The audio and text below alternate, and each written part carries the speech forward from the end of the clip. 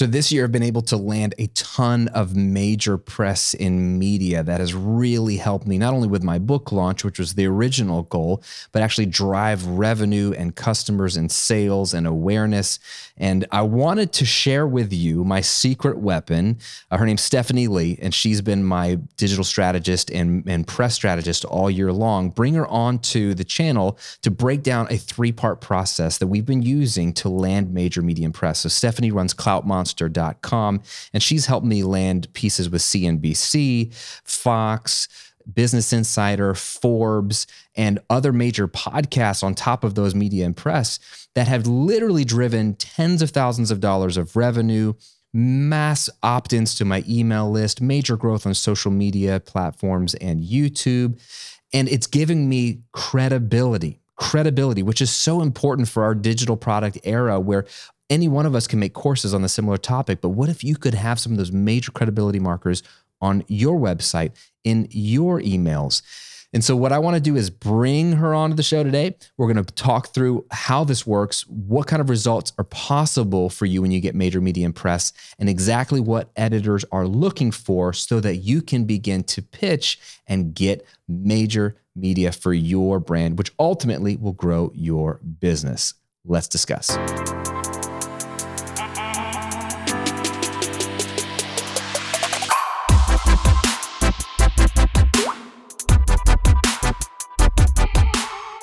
All right, Stephanie, it is so good to have you. It is awesome. We've been able to, this is fun because we get to work together and collaborate on stuff. And then now I get to show you to the world and show you to my people. So thanks for jumping on this episode and hanging out with us today. Yeah, thank you for having me. Here I am. Woo. Stephanie's awesome. She's been working with me since it's January of this year.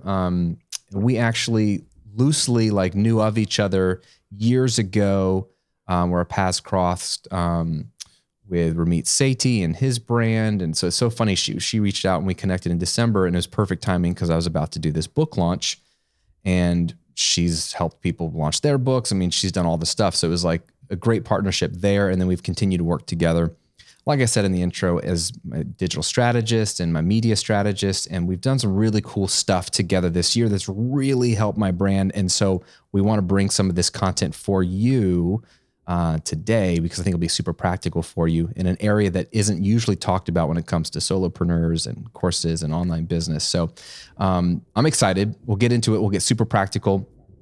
But Stephanie, you kind of are a Swiss Army knife of a person. I mean, you have the most coolest background, and you know everything in this. You know all about the digital online product space, the marketing space, the media space. We both love video games, which is awesome. So maybe just give us a little bit of the story. How did you get into what you're doing now? How did you figure out the press side of things? What got you to be this sort of subject matter expert, and how you've been able to help me in this capacity? Yeah, thank you for such an introduction. Swiss Army knife, I love it. And actually, I was when you said that, I was nodding along, yeah, kind of, pretty much, bust out all these tools. And my start is funny because if you had asked 11-year-old Stephanie if she'd be sitting at home working on the computer on online stuff, she'd be like, what the heck are you talking about? So it wasn't something I imagined. I just played video games, like you mentioned. I grew up playing video games. It was one of the things that my mom wanted me to do to just keep me at home, and so I stay out of trouble. Wait, that's your totally mom, fine. Your mom wanted you to play video games? My mom was one of a kind in that way, where she wanted me to play video games. I love your mom. She sounds great. Hi, Stephanie's mom. That's a great mom right there. I have so much appreciation and gratefulness for her, because if not for her, I don't think I would be where I am today, because all of these video games led me to want to write. Actually, I got my start writing strategy guides for video games in high school. How crazy is that? And of course, the internet was out already. We had AOL. Was it Earthlink? Netscape? Yep. We had browsers and websites to go to. So I found a site where I can just publish my work and write strategy guides. And that experience of like figuring out how games work and coming up with strategies, I feel really set me up for a lot of the things that I do today. Like it just makes me think about how do I break this thing or try this thing to win, basically. So I did the same for a lot of my career, so that strategy guide writing actually led me to writing full time at IGN.com. So that was my first taste, like getting my feet wet in like publications and media. IGN is I think you've heard of IGN, but for people who haven't heard of IGN.com, it's an entertainment website, really huge, video games, movies, like 80 million monthly visitors, so huge. And I got my feet wet in media. And a lot of that experience, like from an editor's standpoint, like a busy newsroom and how these huge publications think about content, led me to, bodybuilding.com, which was another publication. And, just carrying me across different industries. I was able to see like just different ways content can be similar in different industries, but also like different. So that's where I start to get more like background on just all sorts of media and content itself.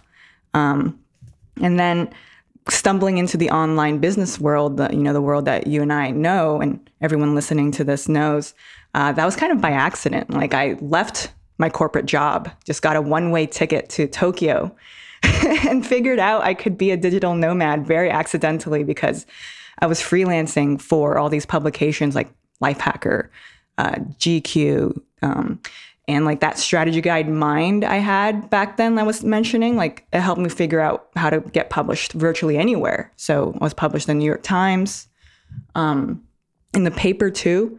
And so it wasn't just, it wasn't just for myself. Like I figured out how to do this for other people, which kind of led me down this path of like thinking about media strategy in a way that I don't think a lot of people think similarly about. Maybe there's some overlap, but a lot of it definitely comes from just that video game strategy guide background of poking at things until they break.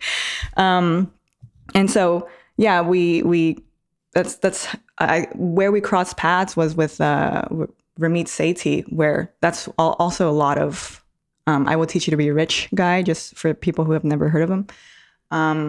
That's where a lot of my experience with online business, like just all aspects of it, marketing, product, multi-million-dollar products, and carrying all of that, into one compact Swiss Army knife, as you mentioned. Yeah.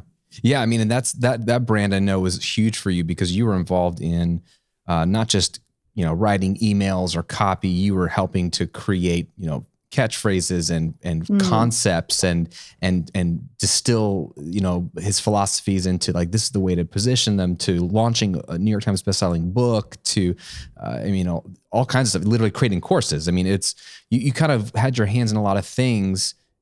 Was that, I'm just curious, we don't have to spend a lot of time there, but was that on purpose, or was it like, hey man, Stephanie's writing ability or the way she thinks strategically, did you get brought into more stuff? What did that look like?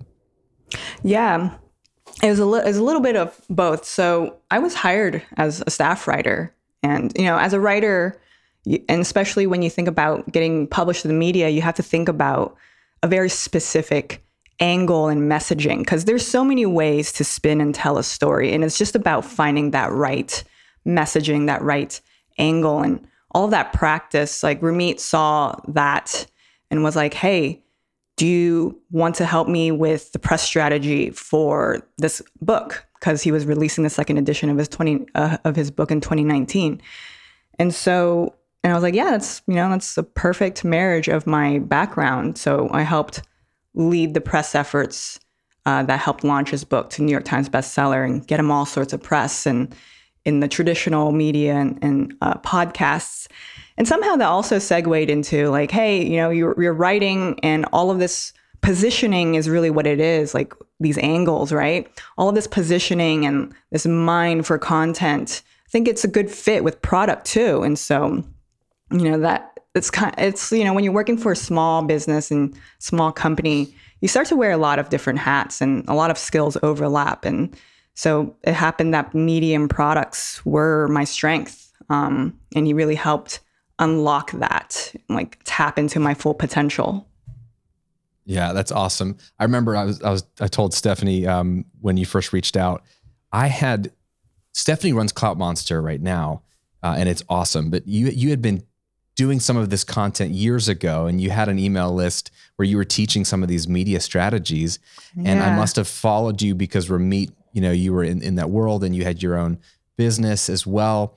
And so I remember subscribing to your email list and getting some of those initial emails that were like super helpful. And I just had them saved in my inbox, like marked unread. And if you go to my personal email inbox right now, go all the way to the bottom, like there's 2 or 3 emails from Stephanie Lee from like, I don't know, 2016, 17, somewhere, or maybe earlier. And like when you reached out in December, I told you, I was like, are you that Stephanie Lee, the one whose emails I've been holding on to for like 5 years? Oh man. And you're like, yeah, the ultimate compliment. The ultimate compliment when someone saves your emails in their inbox, because it's so busy these days. So busy. That's got to be a love language for online business owners. When people keep your emails, you're like, thank you. I feel filled up to the 6th love language, keeping someone's emails. That's amazing. What I love about your story is the pivotability or the evolution. Pivotability is not a word, but the evolution, right? Of like, okay, I could do this. Because it's really your superpower is the angle, the positioning, like the way you think, and then you're a great writer. And then being able to say, well, yeah, I could do that. And then it was brilliant of Ramit to see this skill set would be valuable in these other categories as well. And you stepping into that, I think is so valuable for people to understand that, like, look, if you can write, or if you can even think, and writing is thinking, if you can even think about what is the positioning of my product or what makes my brand unique, even if we're all doing the same thing, there's a way to find a unique spin on it. And that skill will help you write an email that gets opened, or have a sales page that people want to keep reading, or make a title for a YouTube video that people want to click on. Like, it's the same superpower. Totally. And it's so cool to see you implementing it in all these different areas. Yeah. Thanks for recognizing that, Graham. I like, it's awesome for you to call that out for me. I was like, oh yeah, that's awesome. And one of the other things I encourage too, like you just alluded to just like a moment ago, is just kind of saying yes and not like automatically censoring, like, oh, I can't do that. You can figure it out. You have like a base skill, which for me was writing, which writing kind of threads into so many other branches of knowledge and skill sets. And you can like put all of that together to figure something out and like make what you're making great and valuable. Absolutely. So, you've been doing Clout Monster stuff now. You've been working with me, and it's been amazing what we've been able to do this year, right? Getting on CNBC and Forbes and Business Insider and Fox News, like a bunch of places. Like, it's been so cool. I obviously have my examples. Feel free to share some examples with me. But like, what would you say is the power of landing traditional media and press for a course creator or a membership site owner, someone who's living on the online YouTube land? Why go for press? What can it do for our businesses when done right? Yeah, I think that's a great question. I think like the first assumption that most people kind of think about is like more press, more eyeballs. And that's really the crux of it. The more press you get, the more visible you are. And then the more potential clients, attention you can get, right? And if you think about basic supply and demand principles, the more in demand and more kind of coveted and visible you are, the more your business grows, because people are going to automatically get attracted to you, especially if your positioning and your messaging resonates with them. So, more customers, this means more customers, you get to charge more. And there's just that more trust and credibility, which that last part, the credibility in our industry, where our businesses are driven by our personalities and our ideas, like that credibility is so important. There's so many people talking about kind of the same thing. Like, I'm not the only media strategist and press expert out there. It's just a matter of that credibility, the ideas I have, and just those people being drawn to that. But the credibility here helps, especially because I'm showing you, not just telling you that, first of all, I could help you get results, that I know what I'm doing. And it's all about when you get press, you're just basically showing and not telling, which I think this is one of the principles that we have, right? We're not just trying to convince people with our words. Like, it's more powerful to just have these signals where they just automatically know that you're trustworthy and proven. I love that, showing, not telling. Sorry, go ahead. Yeah. Kind of, I want to share like a real life concrete example, maybe like something that's analogous. Do you eat Japanese ramen? Have you been to like a restaurant? Yeah. Yeah.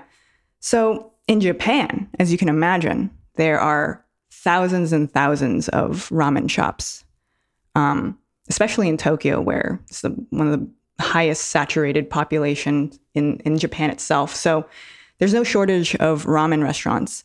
And I'm going to call out one ramen restaurant in particular that in Tokyo, it's like super small shop, 9 seats total. And they open, I think, most days at 11 a.m. But by 10 a.m., there's a line around the block just to go in and try this ramen, which is insane if you think about it, because why wait like over an hour for this ramen when you can walk around the corner and go to another ramen shop? And the answer there is that this ramen shop got a Michelin star. So in the culinary world, a Michelin star is just like one of the ultimate sort of status symbols that tells people this is so good, achieves such a culinary feat that like other chefs and restaurateurs need to pay attention. And of course, customers need to go pay attention. So getting press is kind of like that Michelin star effect. You know, especially when you get into places like CNBC, Forbes, New York Times, all of a sudden you stand out from your peers, and then you can leverage this press, these opportunities to get more opportunities. And they could be book deals, speaking gigs, just could lead you anywhere. Just you'll evolve as a business and maybe even personally as well. That's a great example, right? I mean, I'm sure that ramen place is fantastic, but really what makes one ramen place more fantastic than another, it's probably not much of a difference at the end of the day, but we're driven by what other people have labeled as good. And it's those stamps of approval that are so, subconscious or subliminal. You see it and you're like, well, they must be legit to some degree because they got the star, right? Especially Michelin star. That's next level in the restaurant world. Yeah. I mean, you have like these the equivalent to could be 5-star ratings on Yelp, Zagat rated stickers and TripAdvisor stickers. Like those are all like subtle signals that tell customers like, hey, other people like this. This is proven. Like, try this out. In this sea of noise and just so many choices, a lot of us kind of just look for those quick signals to tell us we should pay attention to this. Yeah, I love this because like in our space, the beauty of the online business world is, right, like you want to make $150,000 a year and talk about things you care about. Like you can do that and be a nobody, like in the sense that nobody knows who you are. You can build a great little business. It's actually not that hard. It might take a year or 2 or 3 to get to that sweet spot of income, but like you can live a great life and you don't need to like strive to become ultra famous, right? To live your best life. And so I love that about our space, but it's like, why I wanted to, have you on for this conversation is because I have witnessed firsthand the power of some press. I got lucky originally in 2015. I got on Business Insider, and that was only because I had a friend that I was in a mastermind with, and she had just gotten profiled Business Insider in a section where they were doing like people doing really cool alternative work. And she was a dating coach for men. And she told the editor, you've got to interview my friend Graham. He's making great money. He has a crazy business teaching musicians. And so I just had an introduction and jumped on a phone call. I remember I landed in LAX. I was going for some event and I got on the phone with the editor. She asked me some questions. I hung up. And then I did this event that I was there for 3 or 4 days. And then I was flying back to Tampa, and she must have just written the article right away, the article published right away. And it somehow blew up because like it got caught in those news feeds. It was on Yahoo's homepage for a minute. And then when people shared it on Facebook, it like posted it on my Facebook feed. And then it just spiraled. So by the time I landed, I turned my phone back on. My phone was blowing up. And I'm like, what happened? I didn't know the article had dropped, and B, I would never have expected any of my friends to have seen it. Like, bro, you're on Yahoo, you're on this, you're on that. I'm like, what is happening? I was so confused. And it was this one darn Business Insider post that it was a really great, people might call it a clickbaity title, but it was just the facts. Like at the time I was making like $75,000 a month or something as a musician, and that was just interesting to people. And it was uncomfortable for a lot of areas because then like my mother-in-law was like, you make how much? And then two, it was like, I was getting emails at the wazoo from people like, hey, can you teach me how to start a business? And this was the genesis of my personal brand way back in 2015, because I started coaching people for free. But what it did was like, it gave me a Business Insider thing on my website. And then it led to me being interviewed on a bajillion podcasts. I remember Andrew Warner on Mixergy, his team reached out, like, come on his podcast. And he was interviewing people like Tim Ferriss. And I'm like, why am I on here? And it's like, I did the whole circuit. And that was my first little taste of it. And I know that led to opportunities I wouldn't have had otherwise. And then fast forward to this year working with you, it happened again. Only your strategy was actually like, hey, we want to go do this. What do we have to do? And I just did everything you told me to do. And we were able to, I can say significantly with these pieces, whether it was the CNBC, I've done 3 or 4 pieces with them. Forbes, 5 or 6 Business Insider articles, like a ton of stuff has dropped. But I would see when the big ones hit, not all of them did a huge dent, but when the big ones hit, you could see email opt-ins. Like email opt-ins quintupled the month my first CNBC article dropped, like 5x the number of people opting into your list. Imagine how much revenue your funnel makes right now. And imagine 5x the amount of people going through it next month. Like, then that was like revenue spiked, because people were like, oh, buy his course, it was like turning on the faucet and more revenue. It didn't last forever because it, eventually got out of the news cycle, but there was instant revenue drivers, instant people on the list, instant people on following me on Instagram, which I don't really care about, but I made some cool connections on Instagram and got on people's podcasts and some cool opportunities there. But it's just, it's powerful. All that to say, when you land these major media pieces, there's instant benefits. And then there's what you're talking about, which is the ongoing benefit of you've got featured once in the New York Times or once on whatever. You can always have that logo on your homepage or wherever, and it's the instant subliminal, oh, Graham must be legit because he's been in all these other places. Exactly. Wow. I love so much about that.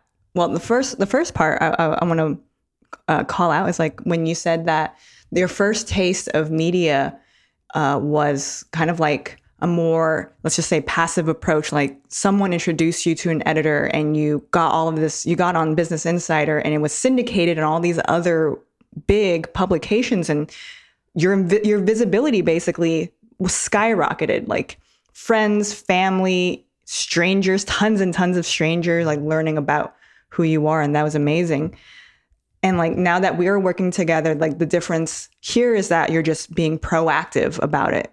And that's the thing I want to like point out is a lot of people tend to think that they need to build this giant, wildly successful business like you have before they can go into the media. And in some ways, or in many ways, that definitely helps, right? Like to have something successful under your belt and talk about that is just amazing. But actually, you don't have to be a big business mogul. don't have to be a New York Times best-selling author to be in the media. Like, you can start trying to get media now. And it's just about being proactive, and all of those efforts, let's just say, even if they don't immediately lead to a media hit, that's just you laying down the groundwork. You're going to get better at all these other skills, like talking to editors, knowing what your story is, building relationships with editors so that when things do start to pick up, like, you already know how to get media. So that's really cool. Like, I really encourage people to think about being proactive rather than just sort of waiting for media to fall on their lap, which can happen. Just, you can't control that. And then you can't you can't also control your branding and messaging. So it's all about that mindset and being proactive about media, but also your story. Yeah, exactly. I mean, for all the hits that we got so far this year, whether it's for the book or just in general, there's countless other things that didn't stick, or, ideas where people are like, nah, no thanks, or I just don't hear back ever. Or I finally heard back 4 months later after following up, and all the stuff we've done. It's nothing really magical. It's just, you just eventually need one to hit, and then you can leverage that. Well, I've been featured on so-and-so, and that gives you credibility.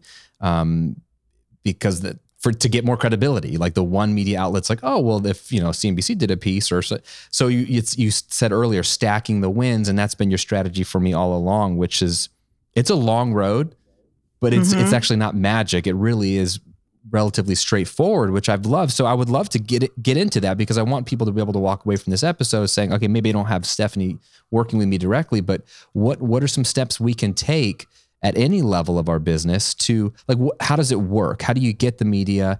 And without being famous yet, like, what would somebody need to start doing to be able to stack some wins and get at least that 1 or 2 hits that they can, at the very least, even if it doesn't spike traffic right away, gets you that logo that you can play the credibility play?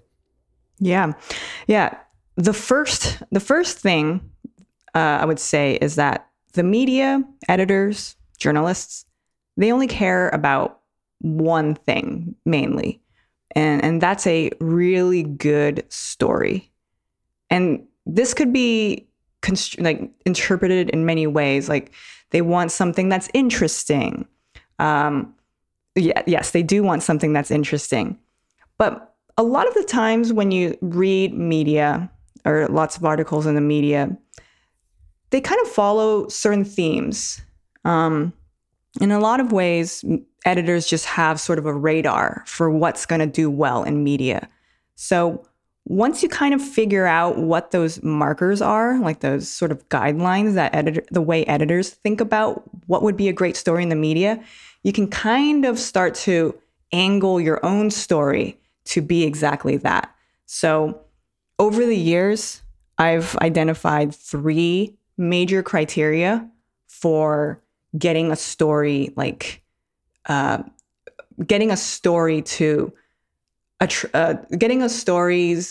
an editor's attention with your story. And so those 3 criteria are basically, is your story popular? If a lot of people are talking about this thing, then you can bet that editors, publications also want to be talking about that thing. Most of the time, publications don't want to miss out and feel like they're not talking about this thing that's clearly blowing up. So you can see, like, the same sort of headlines and stories across all different publications when it's really trending and really popular. The other criteria is it relevant?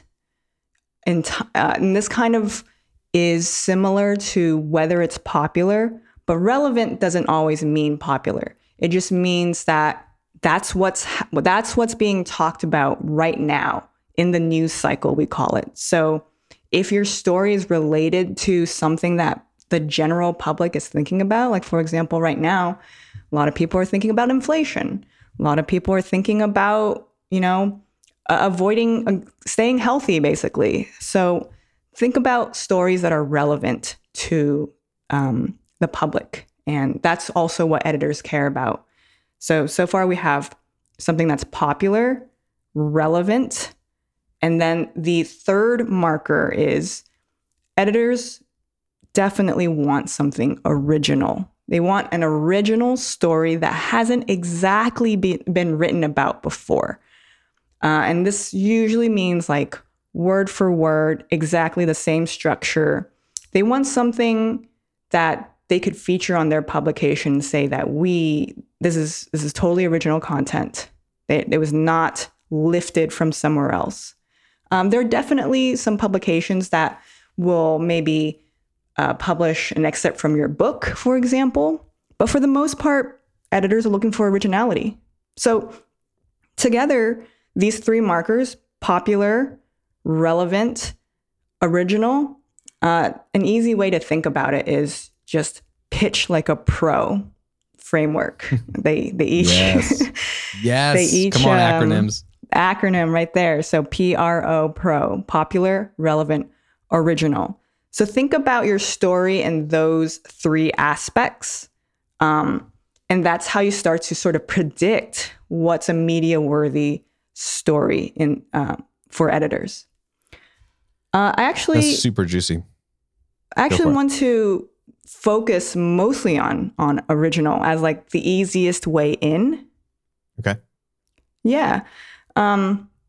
So when people think like, oh, I don't have anything original to tell, there's all of the stories have been done already. Like my idea has been done.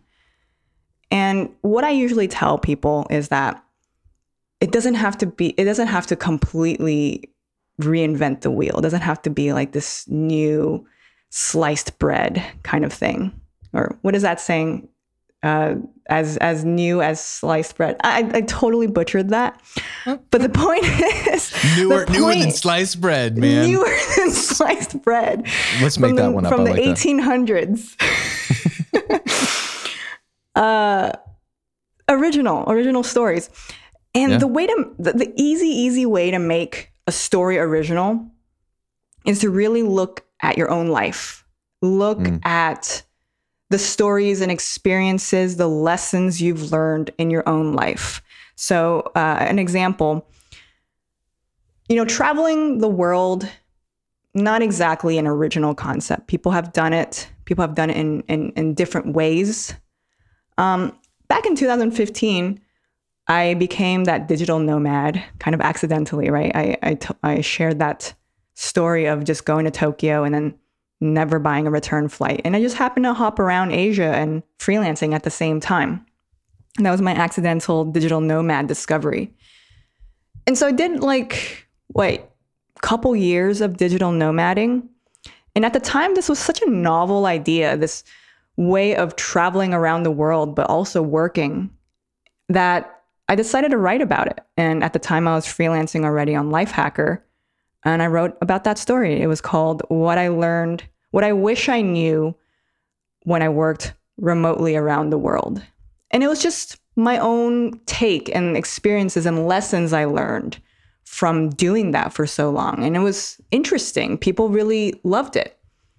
And the thing is, I shared that same experience, the digital nomad experience, the challenges that I faced, like always needing to find Wi-Fi and traveling really fast. And while it's novel, I always had to worry about a routine. Like these sorts of challenges, I wrote about them about 5 more different ways in different publications, on Business Insider, on Thrillist, even on the New York Times. Did it on a business blog named Growth Lab. That's Ramit's blog.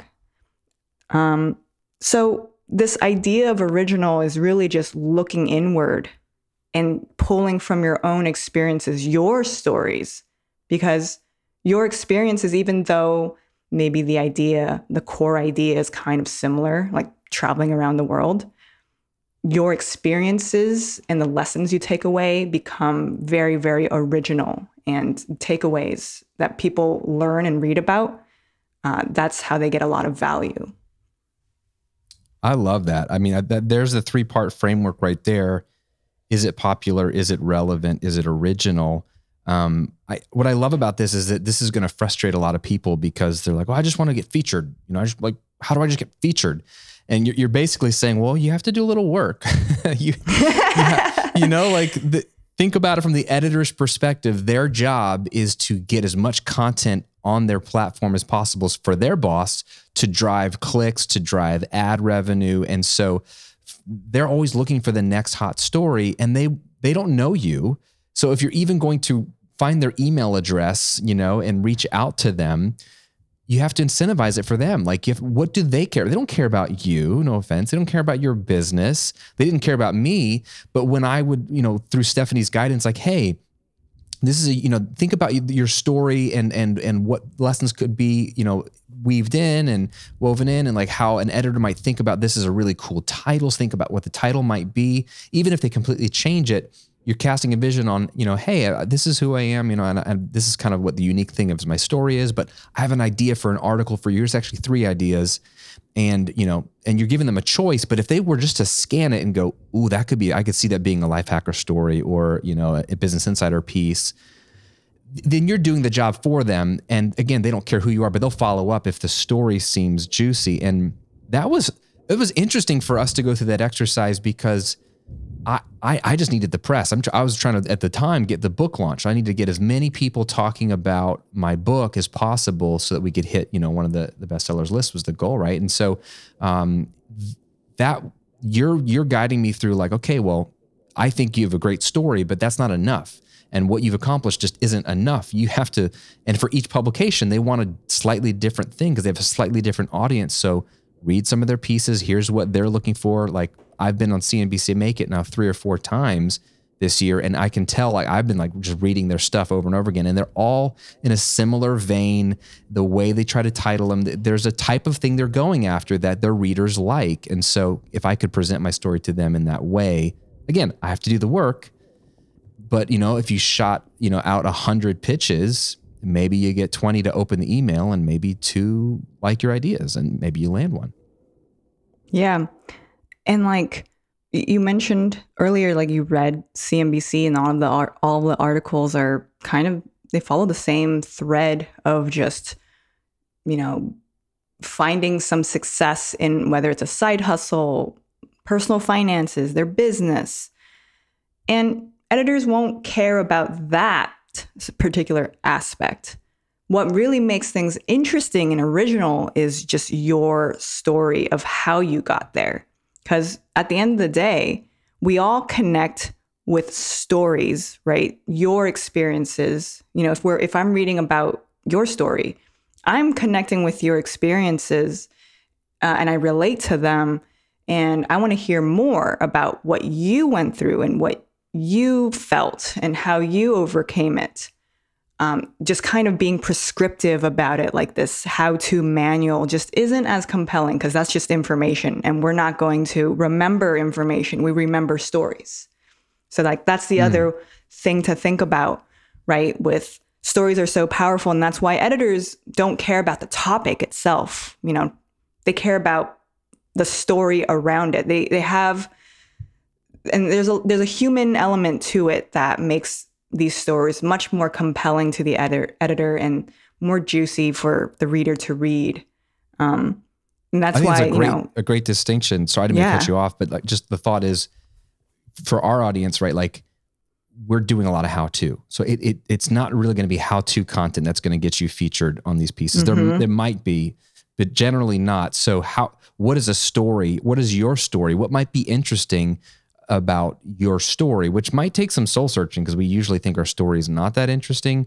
Working with you was enlightening. You're like, wow, that's interesting about your story. And I'm like, well, really? And so what is the story that just would be juicy for the editor just to get you in front of them and to get you on the piece? Like it'll all flow back to your brand and your business ultimately, but it's not going to be the same content that you blog about or the same content that's in your podcast. It's going to be more of you and the story and the human side of things that they're interested in. So just wanted to point that out, that is a good distinction, that it's not like I just need to get one of my most popular articles for my audience and get them to do a version of it on whatever the brand is. Yeah, totally. And there's a place actually for just raw information, like how to blah, blah, blah on some publications. But for most of like the big top tier publications, they're looking for a story element. Like what's sort of the bigger story here?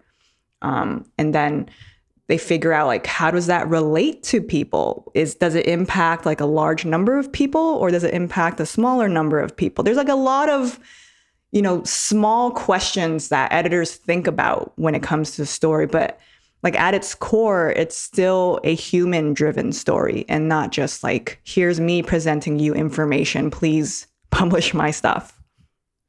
Yeah, absolutely. And I think one final thing that was interesting that I've discovered that you really encouraged early on, you said, look, we're not just going to get you press.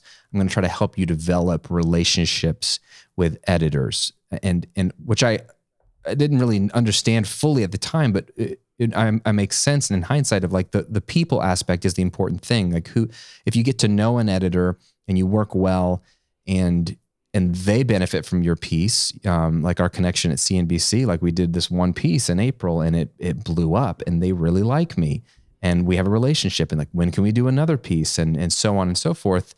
Those relationships now, I can just email back and forth with them and it's like this known commodity and maybe that's not a fit or maybe they don't like my new idea. Well, we'll come up with some other idea, but there's this, and if that person went to another publication, hey, remember when we worked together at CNBC? Like you kind of build this network.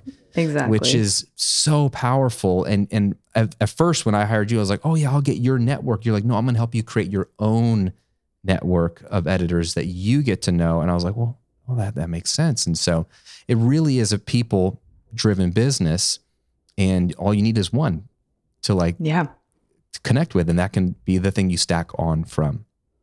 Everything is mutually beneficial. When editors publish a story that, in your case, when CNBC published that story and it was that editor who took charge of it and published it, like that made her look really amazing to her colleagues. And I'm sure she felt good about her job and what she did in like her ability to identify this story. And so, it's kind of like a mutual benefit and it becomes this awesome relationship where you're essentially helping each other. Yeah, I love that. Well, this is awesome. I mean, I could talk about this stuff all day. Guys, that's definitely a lot. There's so much more. I know this is just scratching the surface. You said you wanted to give the audience something that they could actually dive a little deeper on this and sort of see how this really works behind the scenes. What do you have? Yeah. So we mentioned that media can take a while and there's a lot of components and moving parts to media. So one of the core parts, which we didn't really touch on in this conversation, is just pitching. That's a huge thing. And I'd love to show you guys what a successful pitch looks like. And you might be surprised that it's just not me going like, hey, I want to publish this article. It's, again, going back to a story and how I told it. So I worked with the client to write this pitch to entrepreneur.com. Cold email. No connections, no experience, sent that off, got published in entrepreneur.com. So I want to give you guys a sneak or not, like basically a exclusive behind the scenes look at this pitch. I break it down and I show you exactly why I wrote it the way I did. And I'm happy to share that with you. That's super juicy. Where should we go to download that? Yeah, it's at cloutmonster.com/bonus pitch. It's a bonus pitch. Awesome. And you also get to, it also signs you up for my weekly newsletter where I dive more into various media tips and insights. Yeah, Stephanie's emails are amazing.